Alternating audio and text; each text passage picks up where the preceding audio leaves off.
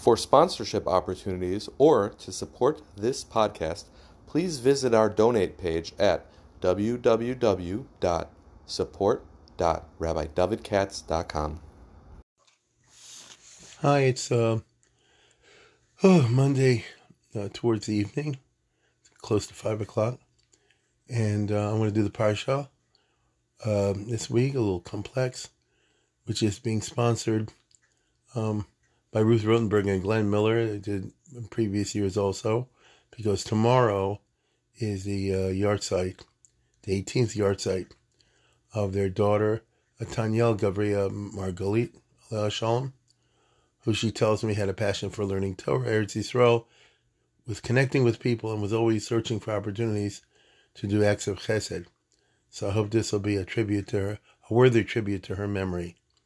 And thank you both for sponsoring. So again, it's in the Zecher Nishmas, Tanyel Gavria Margalit, and Nesham Shabbat Aliyah. We have Parshas Mishpatim. As everybody knows, there's a jumble among the commentaries with Yisro Mishpatim. Like, is it in order? Is it out of order? Did Yisro come before the Torah was given, after, and all that stuff? So I want to put my construction on it. It is clear that in both Parshas Yisro Mishpatim, you have to do with judicial and law giving and legislating and all that stuff. Not simply the Ten Commandments, although that's there too. And we start the Parsha today, as everybody knows, Ve'ela Mishpatim Asher Ta'asim Lefneim. Now we get down to the nitty gritty, what they call the regulations. The government can pass a law, but then comes the bylaws and the regulations and all that stuff. That's what the Ve'ela Mishpatim is.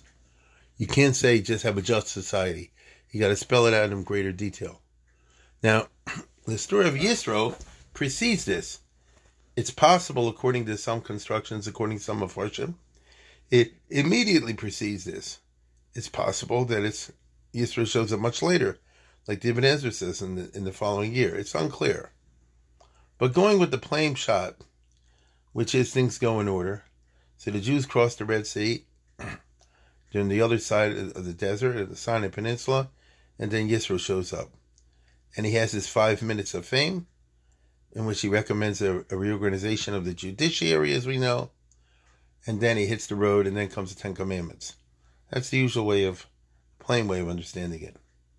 And then comes Ve'ela Mishpatim. So it's funny. Yisro was saying, I want you to set up a whole system of Mishpatim. Mishpatim needs judges and rules and all that. And he was proposing to do just that. Take it off the back of poor Moses.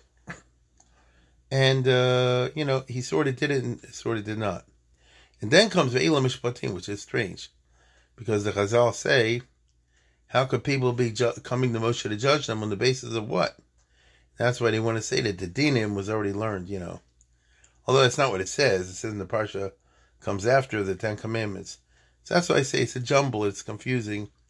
And, if you want to give an old-fashioned Dvar Torah, you can say, Saadia Gaon says this way, and Ibn Ezra says that way, and so on and so forth.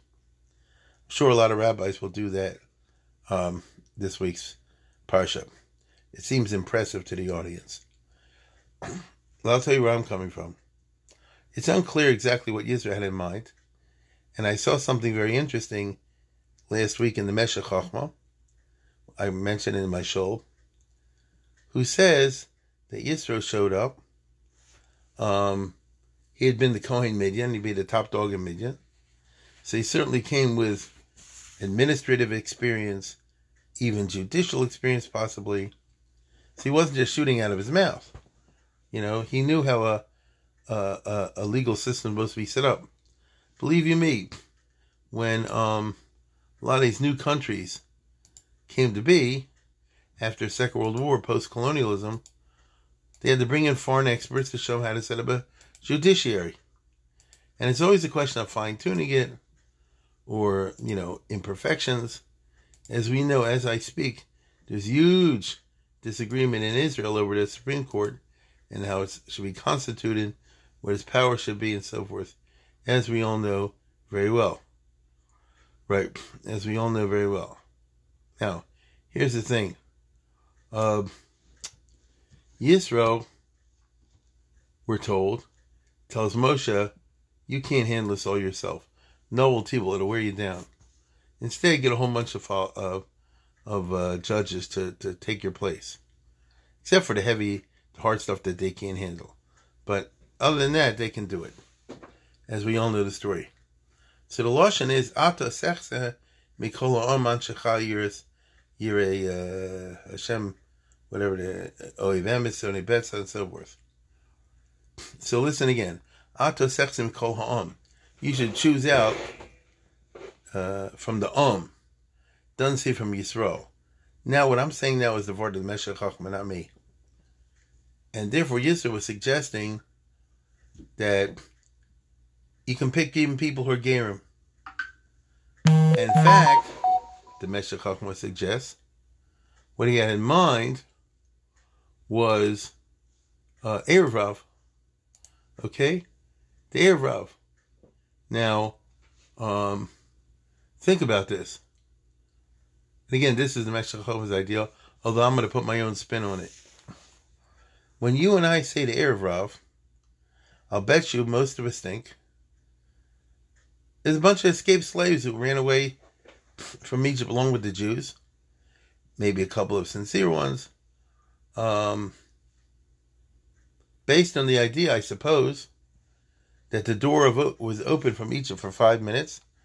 So get the heck out of there while you can. When we have the story of the Exodus from Egypt, it was not a liberal kind of thing in which God said, I'm opposed to slavery, therefore I'm going to let the slaves go, and this sign Emancipation Proclamation for the whole of humanity, the way the Charlton Heston movie sounds. Because only one group of slaves was liberated, and not on the basis of God's being against slavery, but rather God being against the Israelites having slavery, based on an entirely different factor, not a principled opposition to slavery, but B'ni Bechori Yisrael. I have a special kesher with this particular ethnic group. They're from Avram Yitzchak Yaakov, etc., etc. So that means that Moshe was telling Paro, let the people go, because Hashem said, B'ni Bechori Yisrael. This is the wrong group to enslave. You can enslave the others. And when the 10 plagues happened, it doesn't say all the slaves went free. All the slaves used the opportunity to liberate themselves. Because it wasn't about the other slaves. It was about the Klal Yisrael that they should get out. So naturally it's understandable that when, by a series of weird incidents called the 10 plagues, Paro was compelled at the end to send the Jews out, the Jewish slaves out. So you have Erev Rav, one ordinarily thinks, which is, a guy, a low-class guy, socioeconomic low class, who said, take me with you. Either I see your God is very powerful, or I just want to get out of being a slave, or, stuff like that. After all, Egypt was a cruel slave empire. They all were. And if you have an opportunity to get out, right?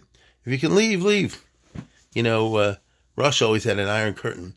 But if you know your history, in 1945 and 46, when the war was over, and a lot of people moved back to where they lived before, and for a while, about 2 years or so, there was a lot of moving of millions of people walking across Central and Eastern Europe to go back home or not to go back home.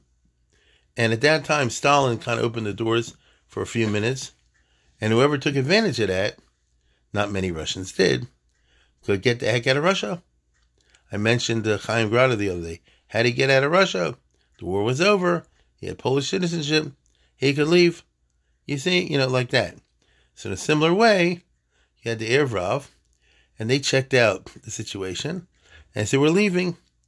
And indeed, there's a very famous Chazal that blames the Egel Azov on the Erev Rav. The Rambam does also.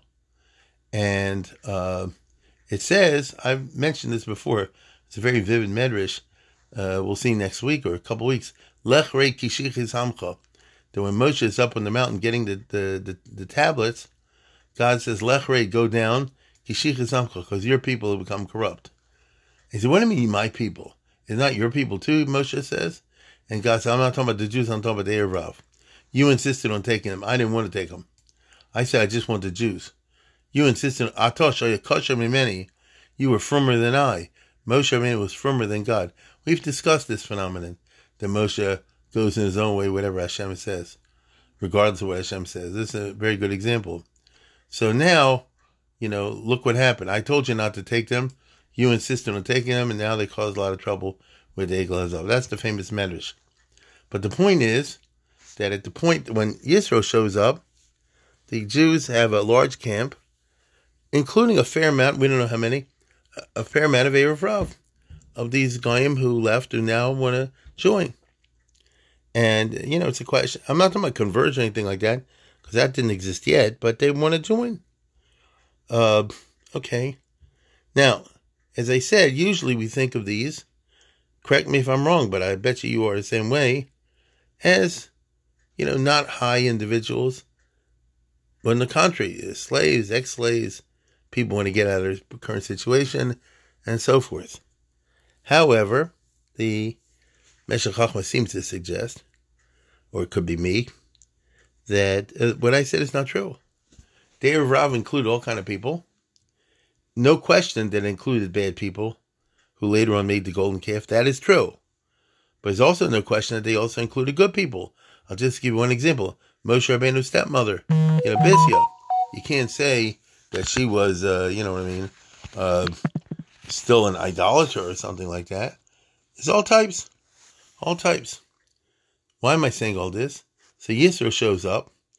The whole Jewish people come out together, and they had a big banquet, if you remember. Right?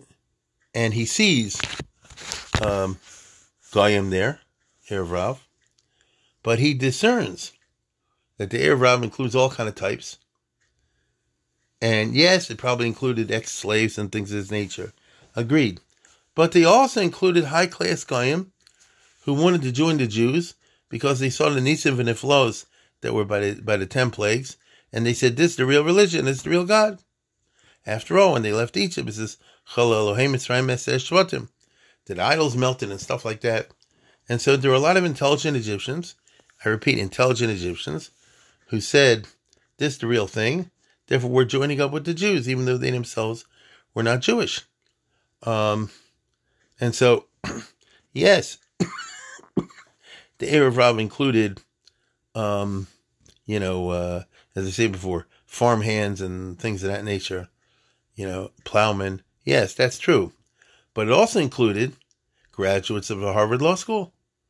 It also included federal judges and state judges, people of all types who were the intelligent type, who took a look at what happened with Klal Yisrael and the 10 plagues, and they said, this is the real thing, and we're signing up, we're joining. Now, that means that Yisro would have known, as he looks around, he said, wait a minute, you've got a lot of people here who I can tell are not born Jewish, not ethnically. Over there, I see Oliver Wendell Holmes. And here I see John Marshall. And here I see some eminent jurist. Notice chashuv people of high rank who had held important posts in the administration of Egypt. Now, by the way, Moshe Rabbeinu had been one of them once upon a time. This is always something that's very unclear. What was the early life of Moses? And obviously there are different schools of thought in Chazal. That is true. And there's going to be a very frummy one, in which even though Pharaoh's daughter adopted Moshe, but according to the super frummy scenario, she totally adopted him and then she gave him up to his family. So he was totally raised among Jews to a certain point, and by Yocheved and by Amram and Miriam and so on and so forth. And then it's not clear, but and by the way, he went to yeshiva. I'm not finished, and he went to study by the Arizal type of people. Why do I say this? Because you know and I know that the Torah says at the beginning of his career, when he's already a prince of Egypt, and he encounters the Jews, and he sees an Egyptian taskmaster beating up a Jew, Vayifan kova kova yarkenish, He decked the guy and buried him 1, 2, 3, like someone who had experience handling violent situations. And everybody knows that there are different opinions how he killed him. And one shot is he used the Shem Hashem, right? Now, another one is, in the same Medrash, no, he didn't kill the guy with the Shem Hashem. He took like an axe or a shovel and bashed the guy's head in, which is a little more likely. You understand? What do you mean by Yachaz HaMitzvah Yachol? Busted the guy's head wide open. Why? Moshe had been a general. He knew his way around the sword, around the thing. Therefore, he did like in New Jersey, like in Brooklyn. Busted the guy's head in and dumped him next door to Jimmy Hoffa in the ground. So, makes a difference. If you hold that he did it b'Shem Hashem, that's giving an entire interpretation of Moshe Rabbeinu having grown up in a super frum environment. It's a little strange, though. The Jews are being tortured and killed. The Levites are not. Moshe hangs around the Levium growing up, even though he's Pharaoh's stepson. And he, like I say, he learns in Lakewood, he learns in Punavish, then he even learns by the Rizal, like I say, because if you can use the Shem Hashem, you know more than Baba Kama, okay? And then somehow or other he returns to the palace and whatever. But the Pashup shot is not that way. The Pashup shot is that Moshe killed the Egyptians, like I said before, using whatever tool is available in the street. And Moses has been an Egyptian general and things like governor of Ethiopia even and all that. And therefore Moshe himself had been an Egyptian judge and administrator. So here comes his father-in-law and says, Ata sechse mikol ha'am, an shechal yirei Soni Betza, Yerelihim. Look out here. You're wearing yourself down by judging all these cases. You have a lot of qualified and experienced judges here from the Erev Rav. And they have, they know how to do, trials and all the rest of it. And so they can handle it for you. Only in a rare case will they have to come onto you and you'll save yourself a pain in the neck. That's the meaning of Sechse Mikol Ha'am. Now Moshe did not agree, and he did not do it. This is Vayivcha Moshe Anashim Mi Yisrael, not Mi Ha'am. Again, that's not my word, that's a Meshech Chachma. That he picked Jews, because if they're going to judge other Jews, I want people who are born Jews, not Gerim who are coming now. 5 minutes ago they converted, and now they're going to lord it over them. Because otherwise it would constitute a big plot on the part of Yisro to seize control of the situation by having his type of guys whom he knew, because remember they say Yisro had been a counselor in Egypt, so he had experience there, and he would then control the judiciary under the guise of just working for Moses. So that experiment on the part of Yisro didn't work. That attempt to launch what would amount to a judicial coup d'etat, not violent, but judicial coup d'etat. Moshe wouldn't do it. And even though, as we all know, he couldn't find Soni Betz and all the rest of it, all he got was Anchi Chayil. But Moshe is a Yiddish Yid by this point, and Moshe like this. I'd rather get a born Jew, a born Yid, who's not so qualified, didn't go to Harvard Law School or Columbia, but is a Yiddish Yid, and he should judge the fellow Jews, to get somebody who was trained in another culture, even though he might have the knowledge, but he only joined us 5 minutes ago, and better so I better get the unqualified guy than the qualified guy to judge everybody. So it's quite a little drama over there. When Yisro sees that his advice is not really taken, he hits the road. So what happens next? The Jews very shortly to get the Ten Commandments. Okay. What happens next? Well, after they get the Ten Commandments, well, I said that wrong. They hear the Ten Commandments, right? They come to Shavuos when the Aseret HaDibros are pronounced. But then, following that, comes the Elam Mishpatim. So let me get this straight. Moshe did recruit a judicial force. It wasn't the guys that Yisro recommended. It wasn't Min Ha'am. It was Mi Yisrael. They weren't so qualified. All he got was Anshe Chayil. He didn't get all the rest of it. But nevertheless, these are Moshe's appointees.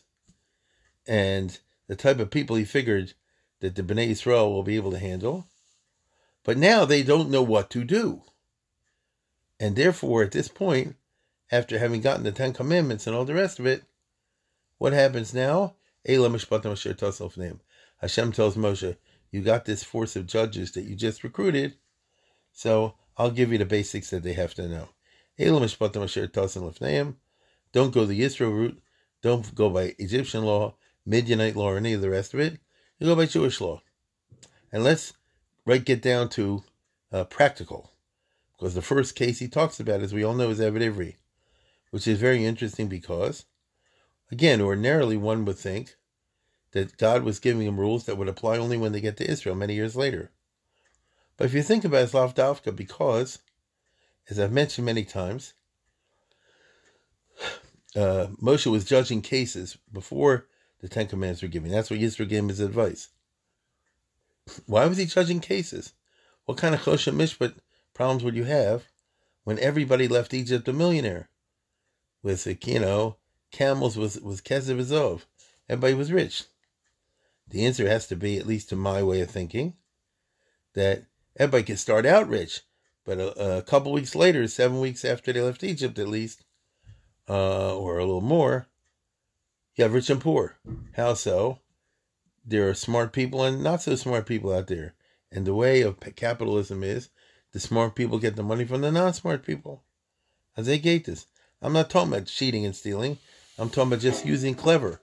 If I can really sell you, futures in swampland in Florida or something like this. If you're dumb enough to do it, you're dumb enough to do it. Get it? Some people are such good salesmen, all the rest of it, that the other guy's silly putty in their hands.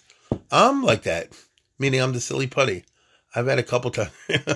I was once, many years ago, in Ocean City with my wife for Shabbos. They have a place there, and they had a thing. If you go listen to this salesman, who's going to make a pitch to buy a condo there or something like that, you'll get as a prize a barbecue grill. And there was somebody I knew who was getting married and wanted to give him a nice present. So I said, we'll go to the thing, we'll hear the pitch, and then we'll get the barbecue grill, and that'll be the matana for the wedding that we give him. Well, I went there, and the guy went through the whole shtick and spiel, and I was silly putting his hands. At that time, especially, I didn't have a penny in the name, and I was ready to sign to go buy some kind of condo in Ocean City, Maryland. Fortunately, my wife was there, and she held me down and shut me up, and she said, keep eyes on the prize. We're here just to go through this and then get the barbecue grill. Now, what does that mean? There are people like me, and then there are people like that salesman. There are people that are very good at bamboozling the others. I repeat, it's not through Geneva or Gazela. It's just, coming on hard sell. It's legal, but then woe to the dumbbell. People like me. Now, that's what happened there. That's what also happened 3,000 years ago to the Bnei Yisrael. So everybody left loaded with gold and silver, but the smart people, and the financially smart people, went over to the other people, and by the time they're finished, the all gold and silver that was by Reuben is now by Shimon. You see? Now maybe Reuben bought, shares in some rocket ship, to the moon, whatever. But he was dumb enough to do it, and it was a free country, and so he undertook it. So what do you see, sadly?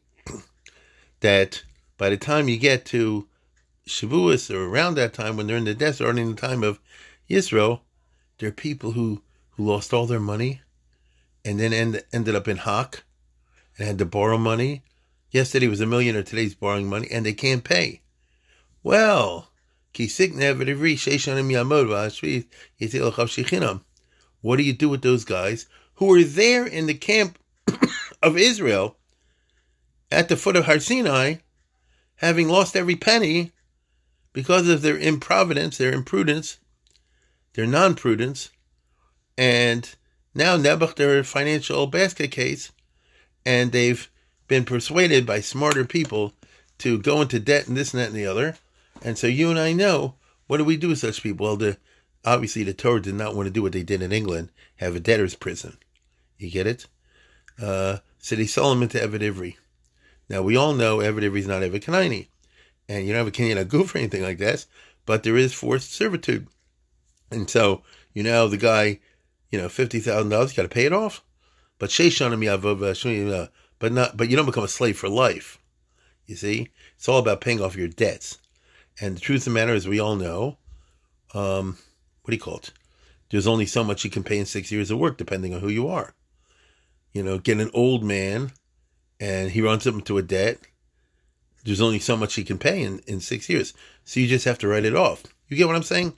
If it's Sheishanam Yavod, Bashis, Yetze Lachavshi, what it means is, if I owe you $10 million, and I, the best I can do, because I'm not skilled, is work as a busboy or something like that. So you're going to end up with a small piece of what's coming to you, and you have to write the rest of it off. It's your fault, for lending him that much money. Now I'm sure that this must have shaken up the Klal Yisrael, especially the sneaky guys, the financially clever guys, because they probably had people run up big debts, and they figure, L'chol hapachas, I'll get a slave for life. And instead they're told, you can have the guy for 6 years as a maximum, and then you just have to write the rest off. Now you say, but he got into heavy debt with me. Well, you had no business doing that. You see? And from now on, Mikal Haba, don't lend people money to the degree that if they, that you'll lose. Because, as I just said before, the person can only work as much as they can work. And then, you have to write it off. You have to write it off. You can't do it. You won't get the rest of it. So this seems to me to be a piece of social legislation. Because what it's saying is, how do we have limitations on unbridled capitalism? Because if you have unbridled capitalism, the few rich people will get everybody else so much into debt that they'll buy them as slaves and own all the land. And, it'll be a capitalist, a dystopia, because those 3 people or 4 people own everything. So it'll be good for them, it'll be bad for the masses. And you can be sure, by the way, that won't last forever, because there'll be slave uprisings and things like this. This happened in our time with communism and all the rest of it, whose impetus was obvious. There's something wrong with the system with a few people having put everybody else so heavy in the debt that they'll never ever get out of it. The Torah is telling you that there are certain limitations. And even if you figure I can get a hold of this guy and twist him and turn him, like that salesman could do to me, maybe, but there's a limit to it, okay? And the limit is Sheishanam Yavod, that you can only get so and so much money out of them. So the last laugh will be on the Eved, because you're selling them, you're selling them or lending them vast amounts of money, and you'll never get it back. So don't lend them vast amounts of money. If you don't lend them vast amounts of money, chances are the guy won't be an Eved Ivri. He'll be able to pay back. You understand? No, you have to advance them limited amounts of money. Now, I want to say something. This is the ideal. That doesn't mean it worked in history. Because in the Haftorah, we have the whole thing where they let the slaves go as they were required to, but then they couldn't stand it and they took them back. And perhaps I'll talk about it tomorrow. One of the reasons they take them back is a guy says, I guess, I can't, first of all, you could say like this, I'm used to being served by a slave. But second of all, I can't stand that you get the better of me. I'm supposed to be smarter than you. I lend you a lot of money, and I'm not getting back most of it. So from the point of view of consider the following. I'm a regular schnook, and I persuade you to lend me $10 million. And then I go and give the $10 million to people I like, or something like that. And then I can't pay. And then I'm become an Eved Ivri. No, so what? So I put it for 6 years, right? I've given the money away to others, or invested it somewhere else, or buried it for all I know. So, but can't be proven. So I'll work for 6 years, and then when the 6 years are up, I'll access the $10 million. You see? So it all depends how clever and sneaky you are. But that's what life is all about. That's why we have lawyers and accountants and financial advisors today. So it turns out nothing has changed in human nature and the financial stuff in 3,000 years or more. Anyway, that's what strikes me as sort of the response to Yisro. Once again, I want to thank Ruth Rotenberg and Glenn Miller for sponsoring today in memory of the daughter. And as I said before, I hope the neshama should have it with it.